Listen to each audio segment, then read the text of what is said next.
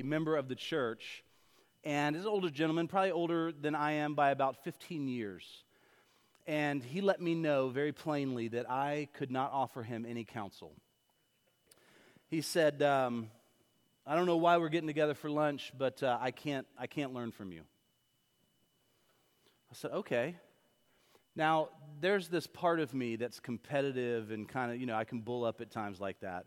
Thankfully, that one didn't win in that moment. But he just let me know that because of my age, that there was really nothing that I could say that he could learn from.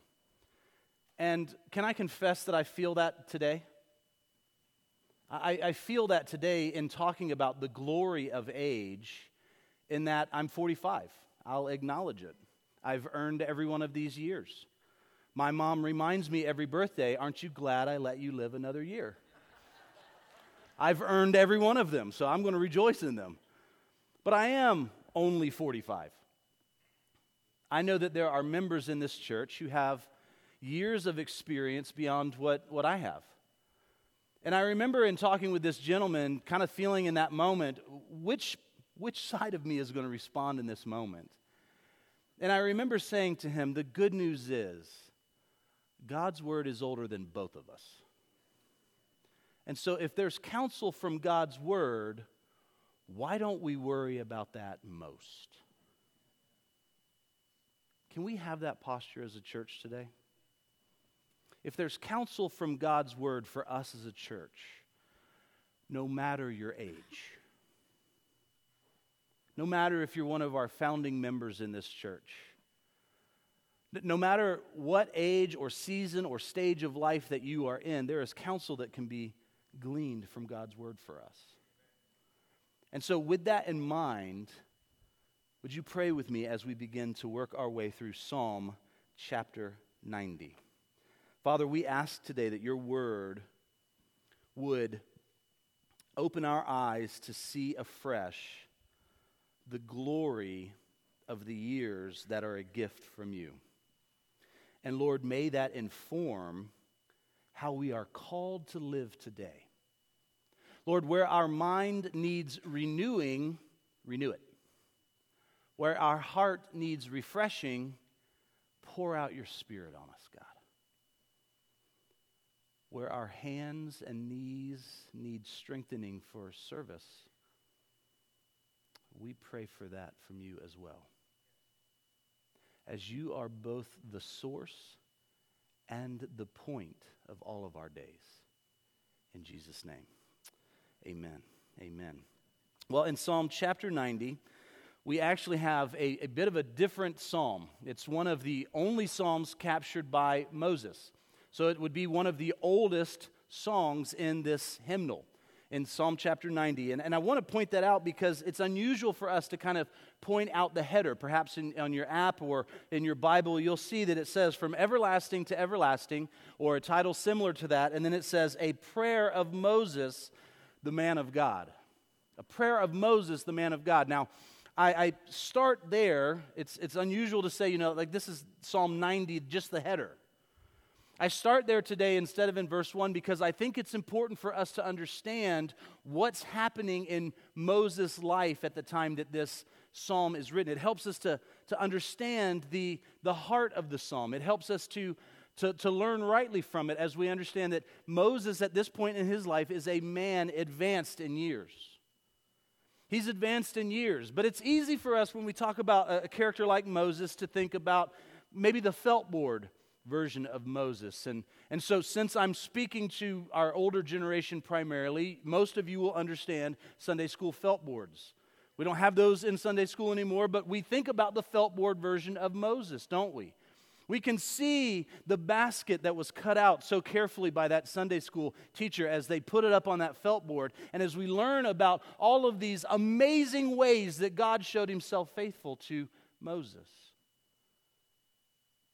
So we can think about felt board Moses rather than any of Moses' failings in life.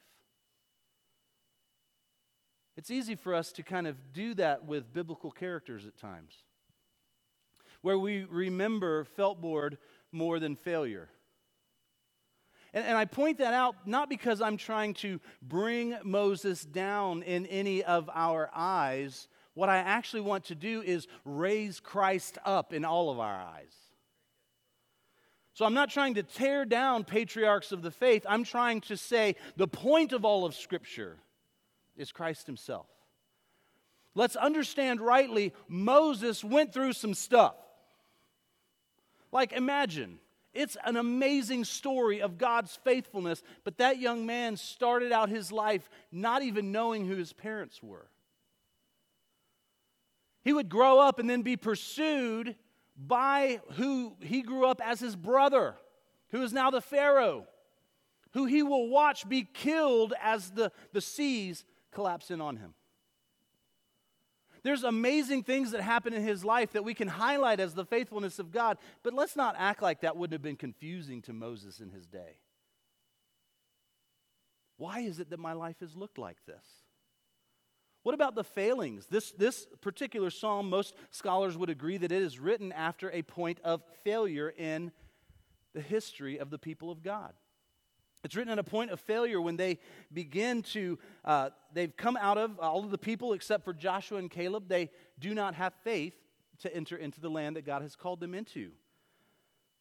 They're actually refusing to trust God. They're refusing to follow Moses. Kind of takes the shine off those memories of Moses, doesn't it, as this great leader. The people were refusing to follow him. He had led them to this point out of Egypt, but rather, because of the events that are captured in Numbers chapter 13, rather than going into the land that they were called to by faith, they are going to turn back in unbelief. And this people that Moses is leading are going to experience the judgment of God, and they're going to wander in the wilderness for 40 years. Kind of begins to set a bit of a backdrop to this psalm for us, doesn't it?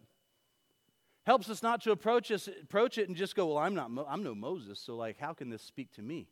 Gosh, it must be nice to have such a blessed life like that, so that these words would apply to you. I say these things up front today to say that no matter what you've experienced in this life to this point, you are where you are by the grace of God, and these words are for you today.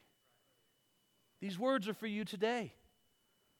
I want us to approach the Word of God with faith that says, teach me, O Lord. I'm jumping ahead of myself, though. See, this psalm is Moses' personal response and prayer out of that circumstance in Numbers chapter 13. He's turning to God in prayer, and he's seeking something far beyond the moment. Moses spent 40 years in Egypt preparing to be called to the ministry. He spent another 40 years in the desert preparing to carry out the ministry that he was called to, and 40 years in the desert carrying it out. There were disappointments in this life. He had failures just like we all do. But he went the distance to finish what God had called him to. And the distance that he couldn't go, he saw because of the faith that God provided. How many of us need to wake up to that truth for our own lives today? How many of us focus on the failures? How many of us think about finishing strong and going the distance that God requires in this life? But how few of us actually see with faith the distance that we can't go? How many of us see by faith beyond the day of our own death? Now, I'm not here to preach to the church of the pre-dead. I'm here to preach to the church called to be alive in Christ. So let's read with that in mind. Moses' life is not only an illustration for us, but because of this psalm being included in God's word, Moses' life is instructive for us as well. Psalm 90, verse 1. Lord, you have been our dwelling place in all generations. Before the mountains were brought forth, or ever you had formed the earth and the whole world, from everlasting to everlasting, you are God. Notice in his advanced years where Moses begins. He is pondering God's eternal nature. He's pondering God's eternal nature. He doesn't start off with, "What the heck, Lord?" He starts off with, "You were there from the beginning. You will be there to the end." I love that most translations will read dwelling place. I love that it's dwelling place. If you read through the Psalms, you will see a part of God's character and who God is as our loving Father, as one who is a refuge in time of trouble. And I think that's a right way for us to look. A mighty fortress, somebody that we can run to when there are troubles in our lives. But Moses uses different language here. He says, "God, you're home. You're a dwelling place." See, a refuge is meant for battle. A mighty fortress is meant for battle. But a dwelling place is meant for regular daily communion. Too often we'll skip through words like that and not think about the implications of that. He's saying your eternal nature is home for us. Moses, crying out to God in the midst of wondering what's going on, in the midst of the people revolting against him, says, "You are my dwelling place. I can find rest in you." The Bible declares that God is the creator of the universe. Moses acknowledges that when he says here, "Before the mountains were brought forth, or ever you had formed the earth and the world, from everlasting to everlasting you are God." Now the Bible talks about eternity in two different ways. It talks about eternity in the past, and it talks about eternity in the future. In theology, we call this a part of the self-existence of God. He was, He is, He ever will be. Scripture attests to His eternal nature, both in the past and in the future. So we see how eternity can be actually used both literally and figuratively. And figuratively, it talks about eternity as an existence that may have a beginning but will have no end. We might think of that like the human soul or angels. But then you have literally, which is an existence in eternity that has neither an ending or a beginning, and that is unique to God Himself. Time has a past, time has a present, time has a future. Eternity doesn't. Eternity is infinite. It doesn't have a beginning. It doesn't have an end. It doesn't have any limit to this ever-abiding presence. And that's what Moses is calling out to. He says, "You are a dwelling place for all of time." Isn't it instantly comforting? Just in this moment, think about how comforting it is to think about the eternal nature of God.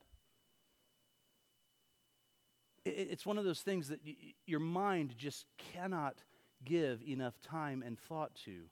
And yet there's something that happens in your soul where you just go, when I get lost in thinking about who you are, when I get lost in thinking about your character and your nature, when I get lost in thinking about how it is that you reveal yourself to us, it comforts my soul. Probably makes you wish you did it more. Give more time to it. But let's look at another aspect of God's nature. He is creator. He is the one who has created. There is no such thing as self-creation. That would be a contradiction in terms. When Scripture reveals that God is the creator, it is telling us that He is the creator, but He Himself was not created. That's another part of His self-existence. He's the creator, but He was not created. It's impossible for something to create itself. I don't care what ChatGPT tells you. Even it was created. It's amazing when we think about these truths. But you see, Moses is taking these truths about who God is, and he's applying them to the situation in his life. After all of the years that Moses had walked through, after all of the faithfulness of God to him, he still needed the comfort of being reminded of who God is. What's he doing? He's not finding his peace, his rest, his hope in his circumstances. He's finding all of those things in God alone. And it takes him from thinking of God as a refuge to seeing God as a dwelling place. He was regularly faced with his own temptations, his own failings. He was regularly faced with the pain and the knowledge of other people's failings as well. But he found God in the midst of all of those to be a dwelling place. I wonder today, if we were to look at our lives, what would be revealed to be our dwelling place? What is the thing that we run to? What is the thing that we rest in? I believe God is calling us today to find our dwelling place in Him. Romans chapter 8, verse 18 says this, "For I consider that the sufferings of this present time are not worth comparing to the glory to be revealed to us." Do we find our dwelling place, our hope, in things going right in this life? Or do we have the perspective not only that Moses had, but even in the new covenant in Romans chapter 8, we are called to as the people of God? I believe that God wants to do something in our hearts today. I believe that He wants to speak a word of comfort by His eternal nature to everyone sitting in this room. I think that this next part is at times easy for us. To acknowledge our brevity. To acknowledge the brevity of this life. Let's continue to read Psalm 90, verse 3. "You return man to dust and say, 'Return, O children of man.' For 1,000 years in your sight are but as yesterday when it is past, or as a watch in the night. You sweep them away as with a flood. They are like a dream, like grass that is renewed in the morning. In the morning it flourishes and is renewed. In the evening it fades and withers." What's Moses saying here? He's talking about how God doesn't measure time by human standards. No, He's eternal in His nature. He doesn't measure time in the way that we may. I don't know about you, but if I were to look at my lawn, this verse makes a lot of sense to me right now. But my grass is not renewed in the morning. But I know that there's a day coming when I won't be able to mow it enough. In just a few short weeks, but right now there's this worry in my heart, isn't there? Perhaps some of you can identify with this. I know there's worry in my son's heart. He's the one that has to mow it. See, Moses is using nature to point us to a truth about God. He never withers and fades, even though the things of this earth are created with this rhythm that they will come and they will go. There are seasons that they come in. He's acknowledging our life is like that. It's not difficult, given news of the week, to recognize the brevity of life, is it? Heartbreaking. Question raising, right questions to ask. A righteous anger. Isn't it amazing to think? Many of the headlines that you may be thinking about right now that may be confusing to you, that may cause us to wonder, they bring a tremendous moral clarity, don't they? Life is brief.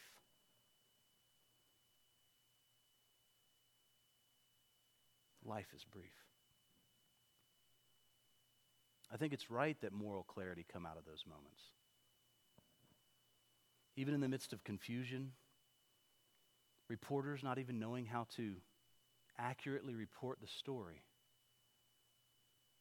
News of tragedy, news of triumph, news of the law, news of something new and unprecedented. It can sow confusion into the world, but yet for the heart of the believer, it can bring tremendous moral clarity. When we look at something and go, I'm not worried about pronouns right now, but I know that that's evil. I know that that's evil. That's a form of moral clarity. It reminds me that life is brief. Church, can we be a church that has a category for that? And rather than getting caught up in all of the flurry of news and the moment by moment, what has or hasn't been released, can we be a church that begins with weep with those who weep? See, that's what moral clarity can lead to. A heart of compassion. Because we recognize the brevity of life. Moses wants us to realize this. And he brings in this idea of God not measuring time in the same way that you and I do. I was awake, unfortunately, in the watches of the night last night. These watches run 3 hours. And he's saying that in the midst of our lives, for God, these things pass just so quickly. Last night for me did not pass quickly. I had one of those nights where, because of the number of things going on in my own mind, I started to do that countdown. If I fall asleep right now, I'll get X amount of sleep. What am I doing? I'm measuring time. I'm crying out to God, give me the gift of sleep. Please, Lord. God doesn't measure time that way. Charles Spurgeon tells a story about a man who said to a dying believer, "Farewell, my friend. I shall never see you again in the land of the living." The dying Christian replied, "I will see you again in the land of the living, because that's where I'm going. This is the land of the dying." Do we measure time rightly? Do we understand what God is doing even still today?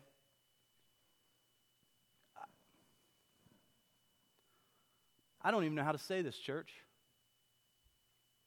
Which is my way of warning you I'm about to say something offensive.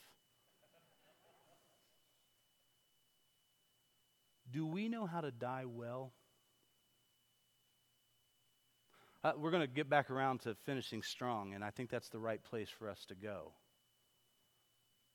But church, we should be an example because of our hope in Christ of people who die well. I don't hope that for anyone. But as a pastor, I want to say, church, let's live to die well. I love you. Please hear my heart for you in saying it that way. Let's live to die well. So we should ponder God's eternality. We should acknowledge our brevity. Next, what does Moses turn to in the midst of this prayer? We should be broken at our depravity. Let's read together. Psalm 90, verse 7. "For we are brought to an end by your anger. By your wrath we are dismayed." Moses took a turn here, didn't he? All of a sudden, he's not talking about the eternal nature of God. He's not talking about the brevity of life. He's taking a turn in this prayer. "You have set our iniquities before you, our secret sins in light of your presence. For all of our days pass away under your wrath.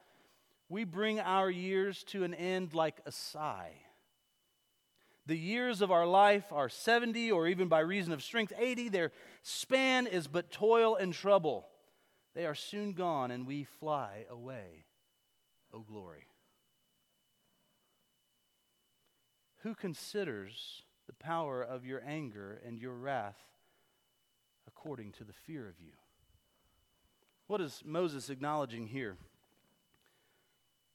We are a broken people, to be sure, because of the fall, but we are also in our own hearts a sinful people. Not only the whole world, but the body of God's people suffer from the presence and influence of unfaithful members.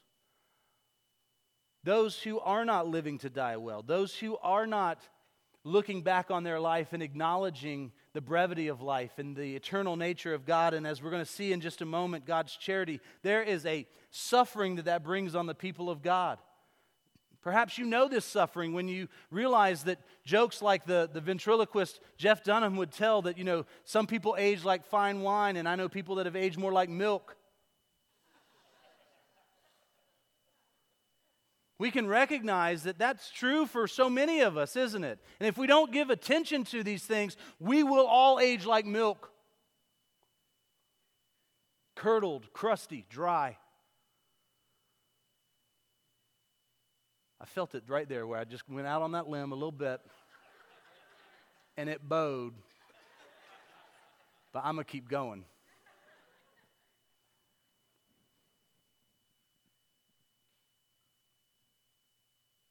I don't want to get my theology from Jeff Dunham.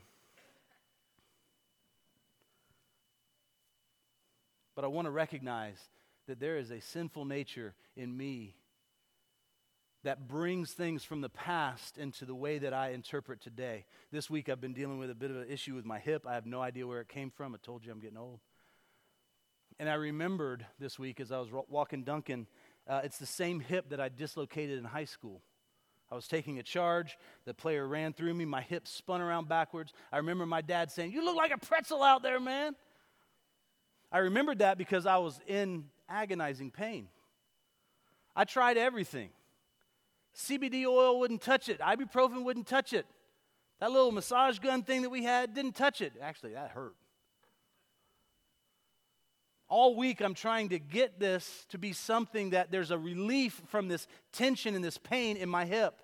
It was affecting everything. If I was laying down, I felt it. If I was sitting down, I felt it. If I was walking, I felt it. There was not a moment in this week that I wasn't aware of that. And what I was thinking about is, this is an injury from when I was in high school that is affecting me today. See, we can see things like that in our life where there is something that we bring from our past into today and it causes a crippling pain. Imagine sin that is unresolved being brought into your life today and what the effects of that can be. As I began to think about it, I started to just think about the years to come. It's not like it's going to get better on its own. There has to be some kind of resolve. There has to be some type of intervention in the midst of that to be able to deal with that. And what I'm using my hip for is an illustration of the brokenness and the sin and the things that you've experienced in this life, that when we carry it into different seasons of life, it will affect you. And yet God so richly provides a resolution for that. I was talking with my daughter this week, and we were talking about different things going on in life, and I remember saying to her, "Sweetheart, there is stuff that happened when I was younger that I do not understand why that happened to me." Why am I telling her that? Because I want her to know that not everything has an answer in this life. That's the hope we have in the life to come. But I want to train her. I want to train my children to not think only about this life. Why can't I come to this sense of closure for this thing that happened? Because that's for the life to come. I don't always know what God's up to. I just know He's always up to something. And what I want to do in the midst of that moment is I want to submit to Him, and I want to acknowledge His eternal nature. I want to acknowledge the brevity of my own life. I want to acknowledge the sin that happens in my own heart. I want to cast myself on mercy. Why do I need to do that? Because He sets our iniquities before Him, the secret sins, in the light of His presence. It's interesting that Moses uses that language here, isn't it? Theologically, we know that there can be no sin in the presence of God. How is it that we could enter in then? How is it that we might come into His presence? How is it that in the midst of experiencing the toil and trouble of this life, the brokenness of this life, the things that we have exacted on others, the things that others have done to us, the sin that comes from our own heart, the thoughts that race through our own mind, how is it that any of that could stand? Moses has brought us to a point of tension, hasn't he? There's nothing in this world that can resolve where we're at now, is there? No, there is sin set before him. There is the power of the anger and the wrath of God. There is a holy fear of the presence of God. There is a tension here, isn't there? It leads us to wonder at God's charity. Read in verse 12 with me. So teach us to number our days that we may gain a heart of wisdom. Return, O Lord. How long? Have pity on your servants. Some of your translations may read compassion there and not pity. Satisfy us in the morning with your steadfast love, that we may rejoice and be glad in all of our days. Make us glad for as many days as you have afflicted us, and for as many years as we have seen evil. Let your work be shown to your servants, and your glorious power to their children. Let the favor of the Lord our God be upon us, and establish the work of our hands upon us. Yes, establish the work of our hands. Notice how Moses acknowledges in the midst of God's eternal nature, in the midst of the brevity of our life, in the midst of the depravity and the sin in our own life, that we are called to be broken over how charitable God is with us. Now I want to be careful here in using words like charity and words like pity and compassion, because they can be heard as a demeaning word. What they are is a coming to us word. It is a condensation that does not bring along with it condemnation. It is a stooping low to those that He has created and dealing with us charitably. Now we know today that this is done through the cross. We know that it is only the work of Christ. So in verse 13, when he says, "Return, O Lord, how long?" there is an acknowledgement there. This word Lord is the only time that he has said Lord in this psalm, where he is using the holy name of God, Yahweh, the one who is King and Creator. And he is saying, King and Creator, be compassionate with us. So how is it that we go from wrath and pity? How is it that we turn from the things that we deserve from God to what we actually experience and receive from Him?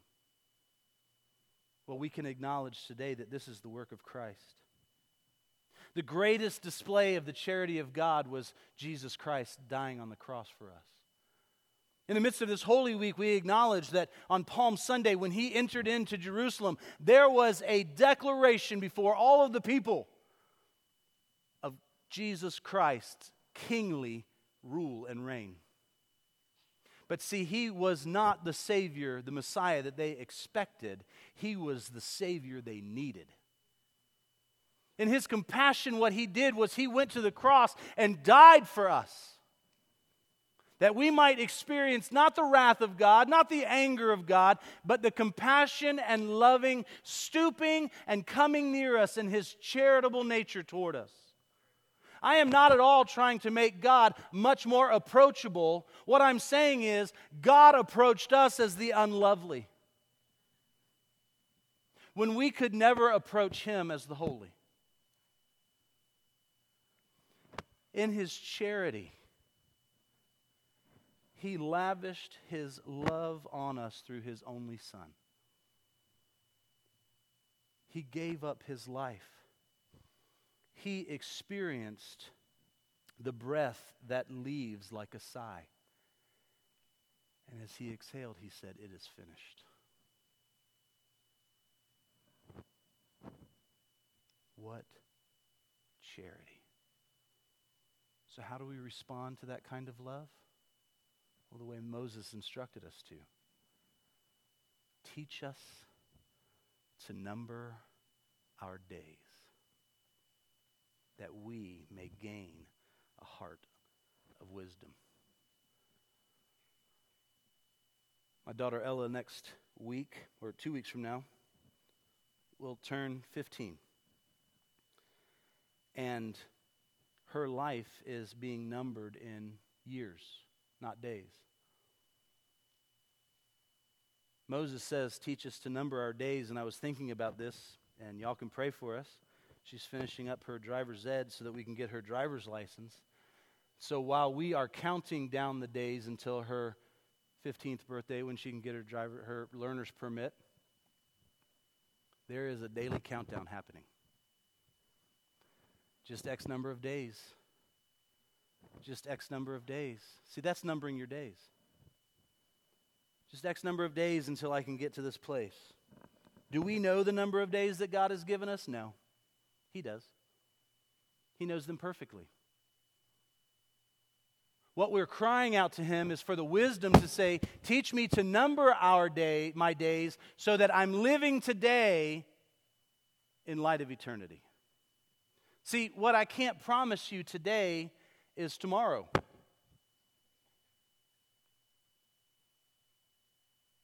Not all of us will experience the end of this day. Not all of us will experience tomorrow. I cannot guarantee you tomorrow. What I can guarantee you is an eternity. And in the same way that we have choices to make in terms of how it is that we age, there are decisions that we can make today that says that I'm aiming to be that one who is sweet and wise in my aging. Or I'm making decisions today. I'm sowing the seeds today that will come back as decay and hurt and pain. In the same way that we can choose how it is that we age, we can choose an eternal future. I can't promise you tomorrow, but I can promise you eternity. Which eternity are you living for today? The one that Christ provides? The one filled with hope and glory? Or the one where you will experience what Moses acknowledged as an outpouring of the wrath of the Lord? Church, my prayer, those who may be guests here today, my prayer for you is that when your life on this earth ends with a sigh of your last breath, that this will be the closest to hell that you've ever gotten. What do I mean by that? See, those who are in Christ, those pains, those failings, that brokenness, that sin that you committed, that sin that's been committed against you, they're very real. But for those who are in Christ, that's the closest to hell you'll ever experience. So when you breathe your last on this earth and you breathe in glory, oh, what a day that will be.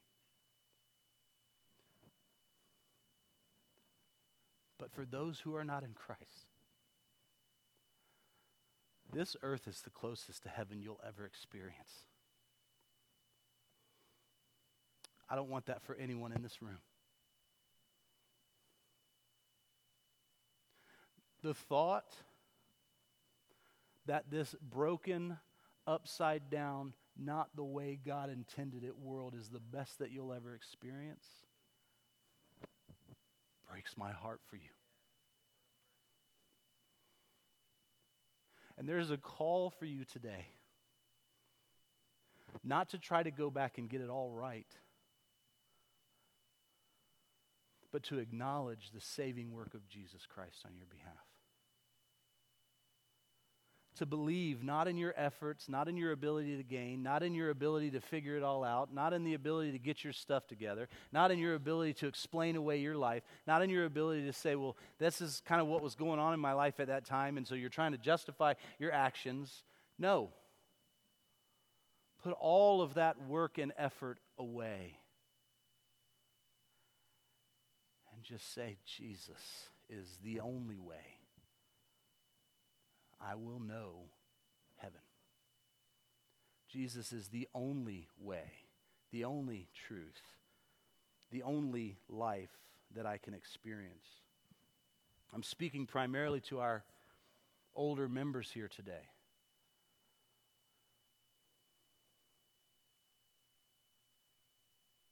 This is what it means to have age.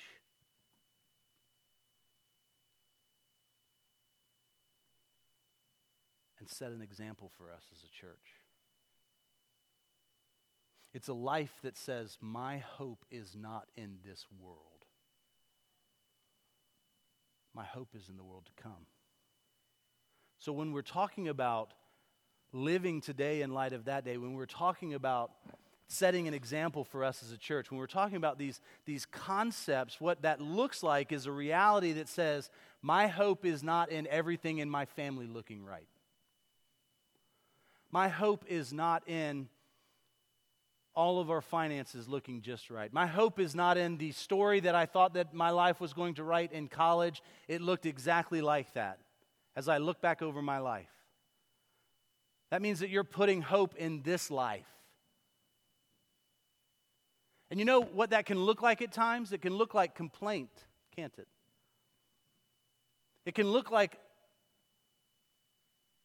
where we're constantly comparing the things that our generations are experiencing today in light of days when you thought that life was right. I want to be careful with my words here.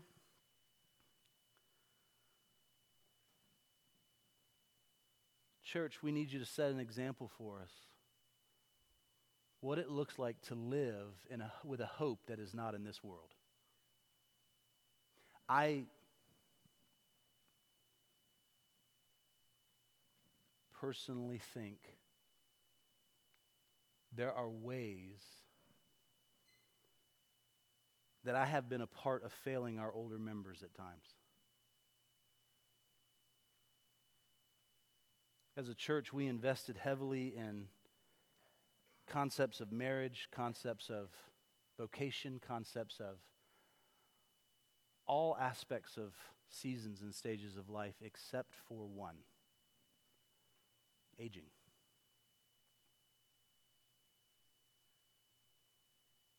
It weighs on me heavily. I see the fruit of it in our congregation. This church is not heaven's waiting room.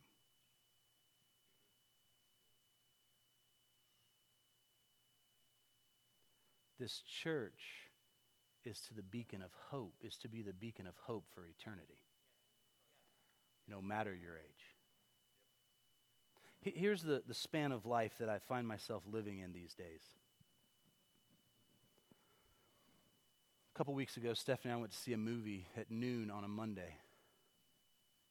Walked in. We were the youngest by about 30 years. Except for that homeschool family that took up that whole row in the auditorium.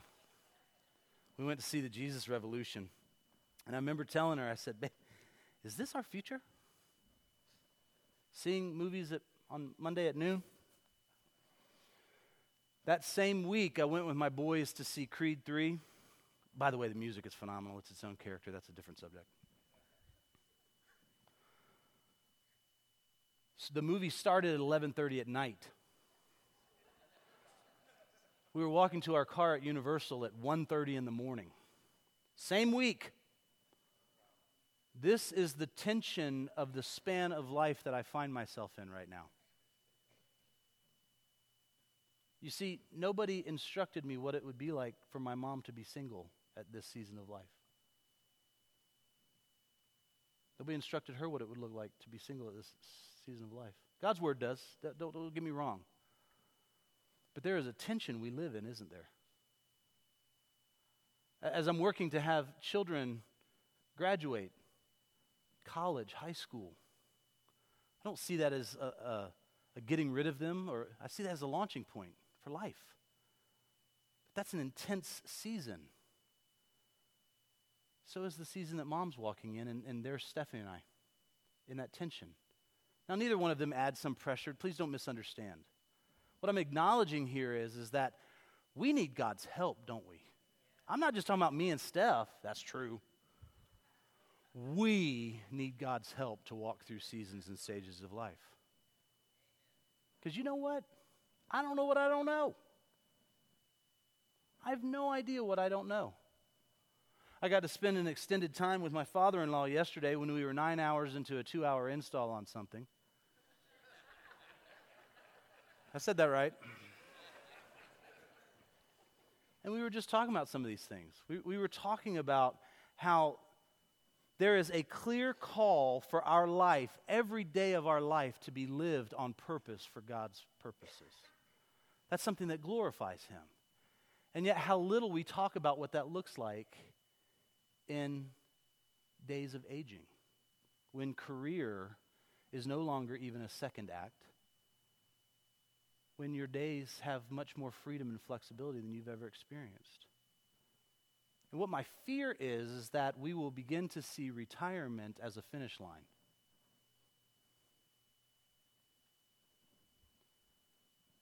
And here's where I hope you hear my heart here.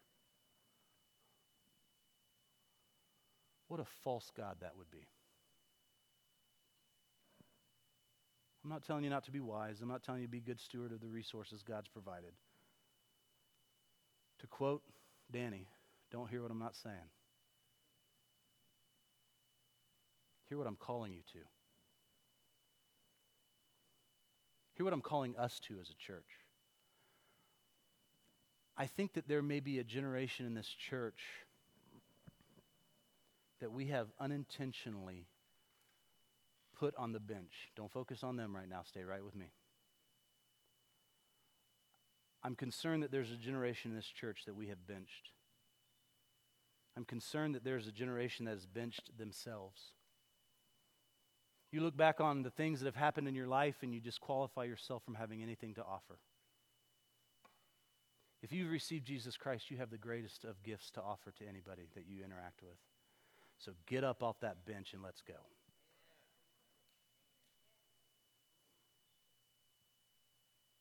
See, retirement is not the goal. Redeployment in the kingdom of God is. Retirement is not your aim. Redeployment in the mission that God has given you is. May it look different than you expected? Yes. Can God still be glorified in that? 100%. Let's go. If I've been a part of making you feel like you don't have a place in this church, would you forgive me?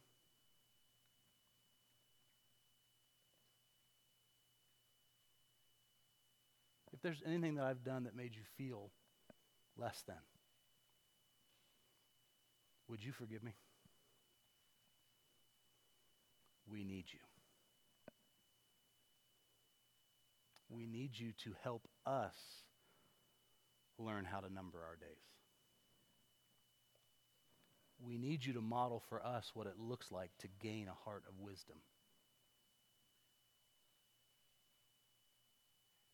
I need you. So when I say things like there's no unimportant member in this church, would you please stop ignoring that as if it's not for you too? When you hear me say something like every member of this church is vital, would you understand that that's you as well? Some years ago, a gentleman by the name of John Piper kind of burst on the scene with an illustration about seashells. Perhaps you've heard it. I don't want to assume that you have.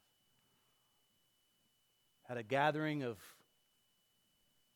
college-age believers in a giant field, at an event called Passion one day, He shared the story of two of the members of their church that were 80 years old that had been killed on the mission field.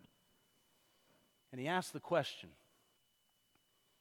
is that an example of a wasted life?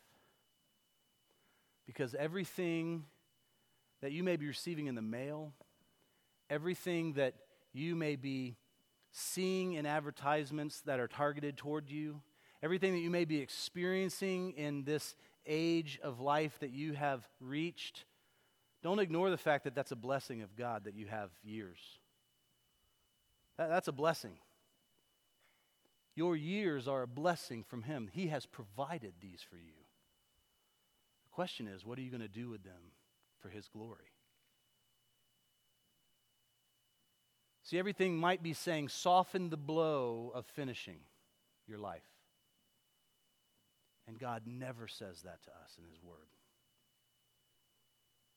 Piper would go on to say that instead of living for the glory of God, we sell out for a dream of collecting seashells on the beaches of Punta Gorda, Florida. He named the city. Punta Gorda. I've lived in Florida all my life. I don't even know where that is.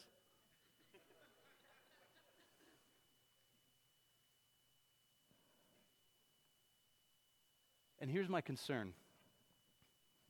There's a generation in this church that was on fire for God when they heard that. What my concern is that over the now 23 years since that message kind of burst onto the scene, we have begun to buy into the retirement lie. The American dream lie. And we have drifted from the call of God on our lives. So founding generation, let's go. We need you.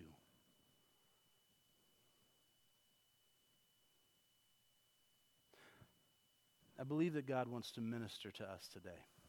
I said that I would get to, I got to find out where I'm even at in my notes. I said that I would get to a place where we talk about finishing the race strong. And that's captured for us in 2 Timothy chapter 4, verses 6 and 8.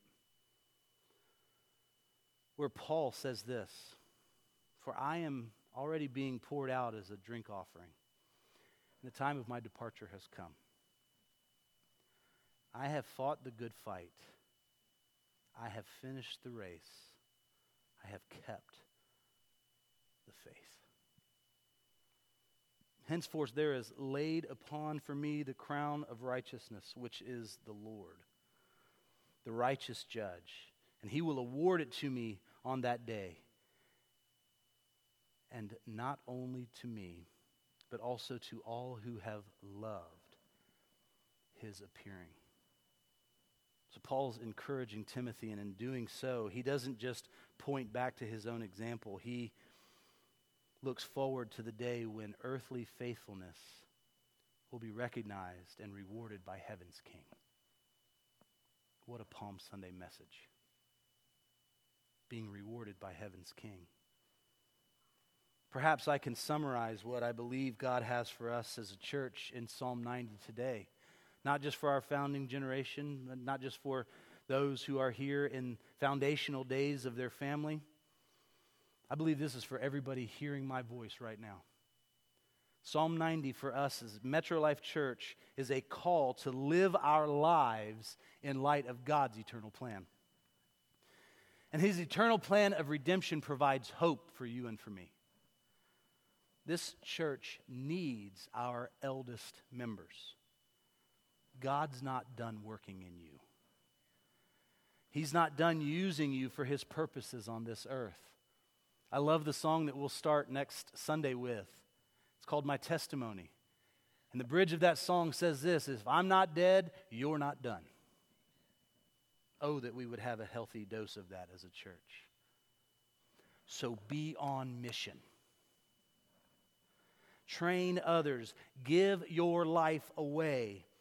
Still learning, still growing. But most of all, set an example. Model for us hope that is secured, hope that is anchored, hope that is held fast through Christ in eternity. not in this world. Hold fast to that truth, church. Some years ago, I would have been early in ministry at the time. One of our new elders, Mike Gilland, wrote a song from Psalm chapter 90. I asked him to share that with us today. So as we begin to just prepare our minds for how the Lord wants to minister to us today, can you hear this song as a reflection on the truths of God's Word?